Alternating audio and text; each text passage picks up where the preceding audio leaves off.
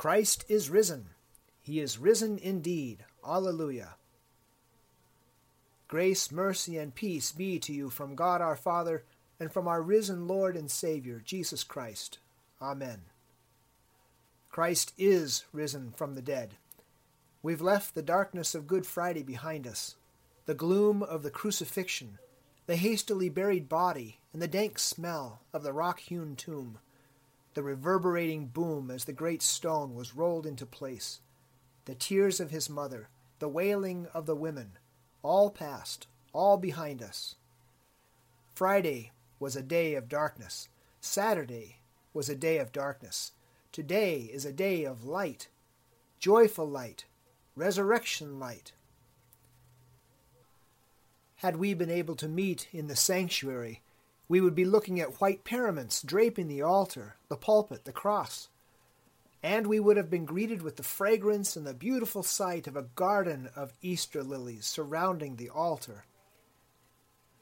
Of course, our present circumstances don't allow for that today. Maybe your plans for a family get-together have been canceled too. Perhaps this Easter will be a little simpler for you than in past years. And maybe there's some good in that too. It's easy to get caught up in the plans and the details of the celebration itself and not really give much thought to the actual event of Easter. That something very strange and mysterious happened on the eastern edge of the Mediterranean Sea in one of the small countries there around 33 A.D. I went looking on the internet for stories about someone rising from the dead. I expected to find none, but I actually did find a couple.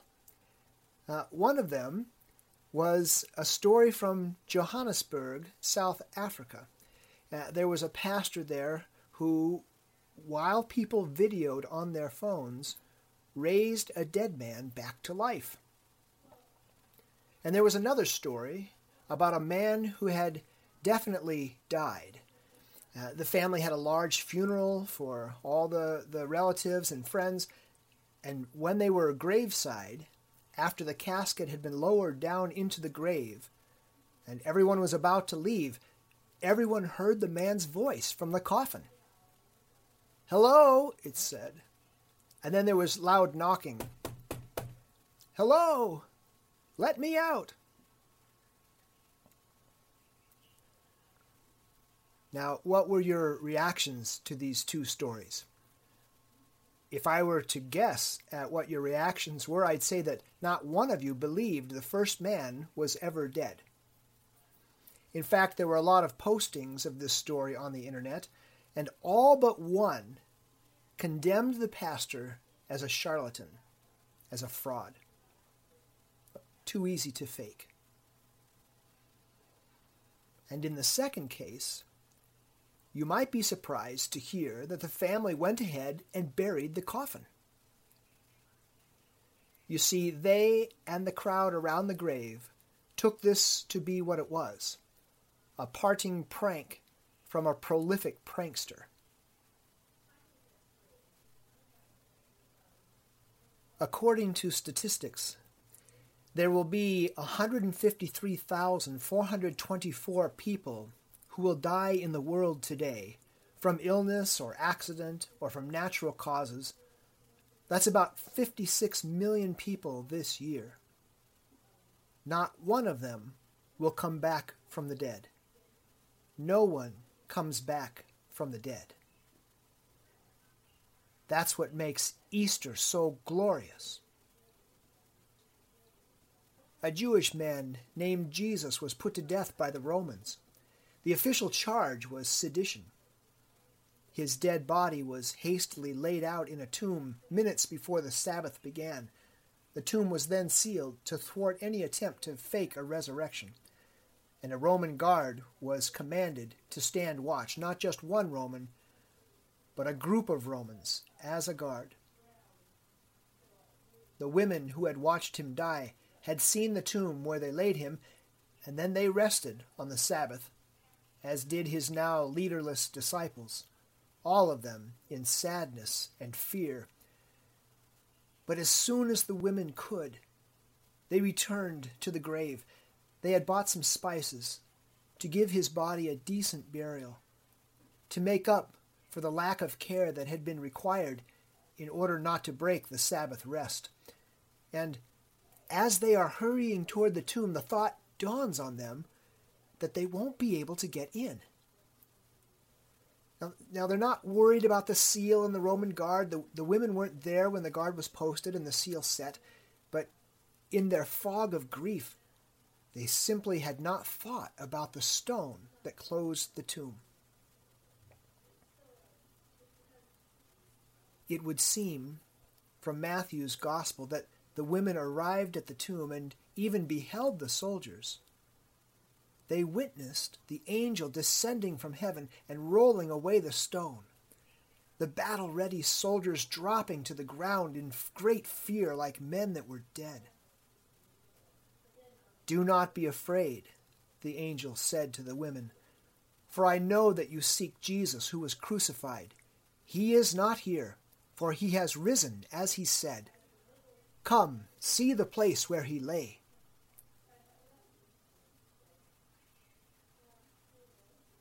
Never before in the history of the world, and never since, has a man raised himself from the dead.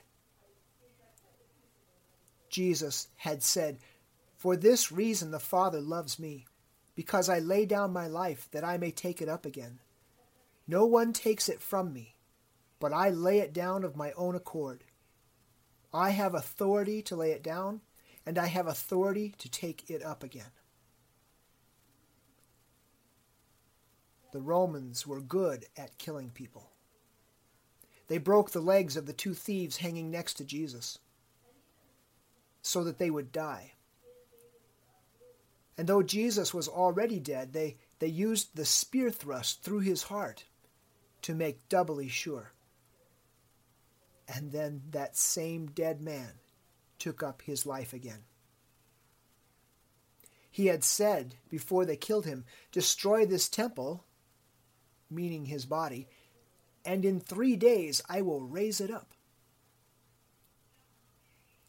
They did their best to destroy his body. In fact, they made absolutely sure that they killed him.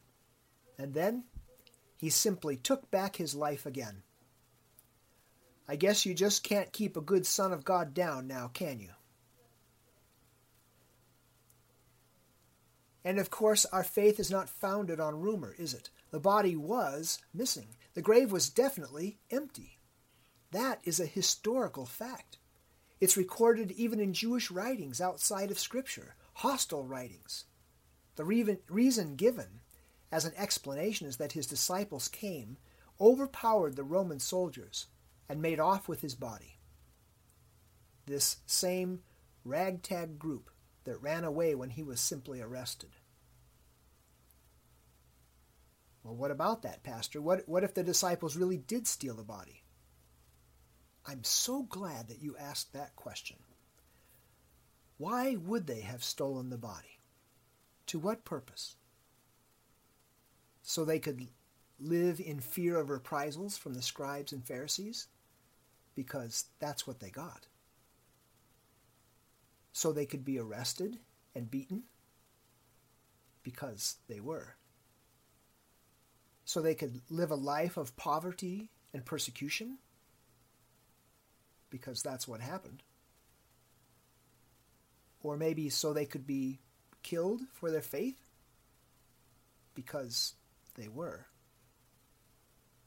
And all of that for a lie?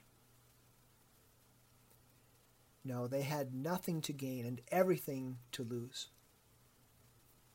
And of course, we don't just have the empty tomb. The claims go far beyond that. In the weeks ahead, our readings will include actual physical appearances of Jesus. He showed himself to people, let them touch him, ate with them. Paul says the risen Christ showed himself to more than 500 people at one time. And when he says that, he's saying, go check the story out. There are eyewitnesses still alive. Ask them, and they'll tell you about it.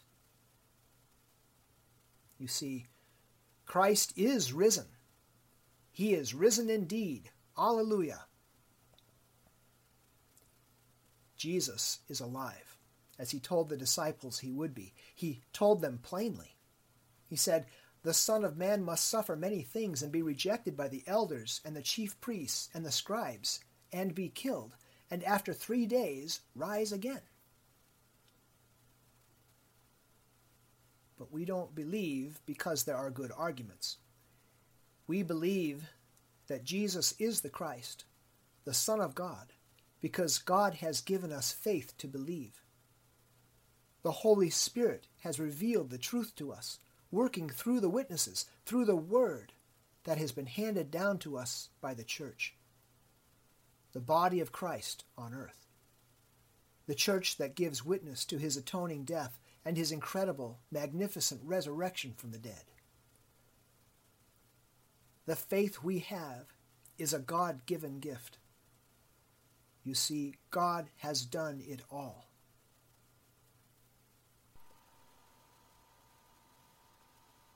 Because we believe, we profess, just as the women did upon returning from the tomb, just as the disciples did, who stood up on Pentecost and preached Jesus Christ crucified for the sins of the world, crucified for every one of our sins, risen from the dead, alive today, alive forevermore. We profess and confess and testify to the fact that Christ is risen. He is risen indeed. Alleluia. So what does that mean for you today? How does the fact that a man named Jesus came alive again touch your life today, 2,000 years later? Well, it means that what he says is true. When he says, "I'm going to be killed and 3 days later I'll rise from the dead," and then he does it, then when he says, "I am the way, the truth, and the life," we can believe it. When he says, "I am the resurrection and the life, he who believes in me, though he die, yet shall he live," we can believe it. When he says your sins, no matter what they are forgiven, we can believe it. When he says, "Take and eat, this is my body. Take and drink, this is my blood," we can believe it. And when he says, "I am coming back again one day to take you home," we can believe that too. When we're lonely or when we feel unloved, when we're sad or depressed, when it seems as it might these days that the world is falling in around us, or when we're just not sure where to turn, we can believe that Jesus is with us. We can talk to him, pray to him, ask him for his help. He's gone through death and hell for you already. He's not going to abandon you now.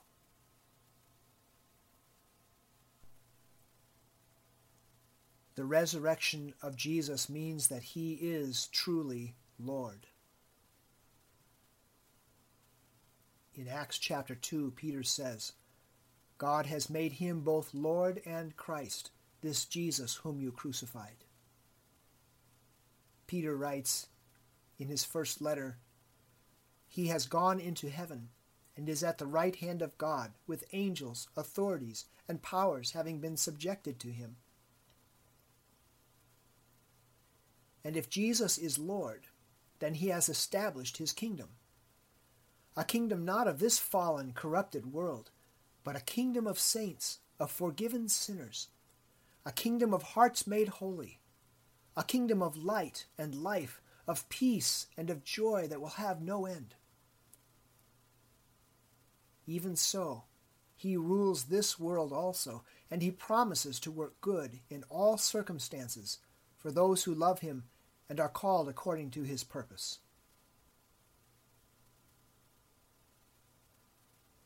Jesus' resurrection means that he is our great high priest, as Hebrews says. It means that Jesus has made satisfaction for sin by his once-for-all sacrifice. It means that he's entered into the most holy place, carrying not the blood of goats and bulls, but his own precious blood shed for you and me, poured out as the atoning sacrifice for each one of us. It means that our sins can no longer accuse us. They can no longer separate us from God our Father and Creator. Jesus' resurrection is absolute proof that God accepted Jesus' sacrifice as sufficient for our salvation. His resurrection also means that he is the firstborn from the dead. The firstborn because others will follow. Many more will rise to new life. In our baptism, the scriptures say we have been crucified with Christ. And just as Jesus rose from the dead, so we too will rise. When we die, our souls go immediately to be with the Lord. But that's not the end. Our future is not some ethereal floating around in heaven as a spirit. Jesus' bodily resurrection seals us for that same glorious bodily resurrection, for a new and wonderful eternal life. No more illness, no more loneliness, no more pain or sorrow, grief, heartache, disappointment. No more sin, no more curse of sin. Only laughter and love and leaping for joy as we live in the presence of God the Father, our risen Lord Jesus, and the Holy Spirit, one God, now and forevermore. Amen. Christ is risen. He is risen indeed. Alleluia. Go now in peace and joy, knowing that the Christ who rose from the dead also dwells within you, and will keep you steadfast until your resurrection day. Amen.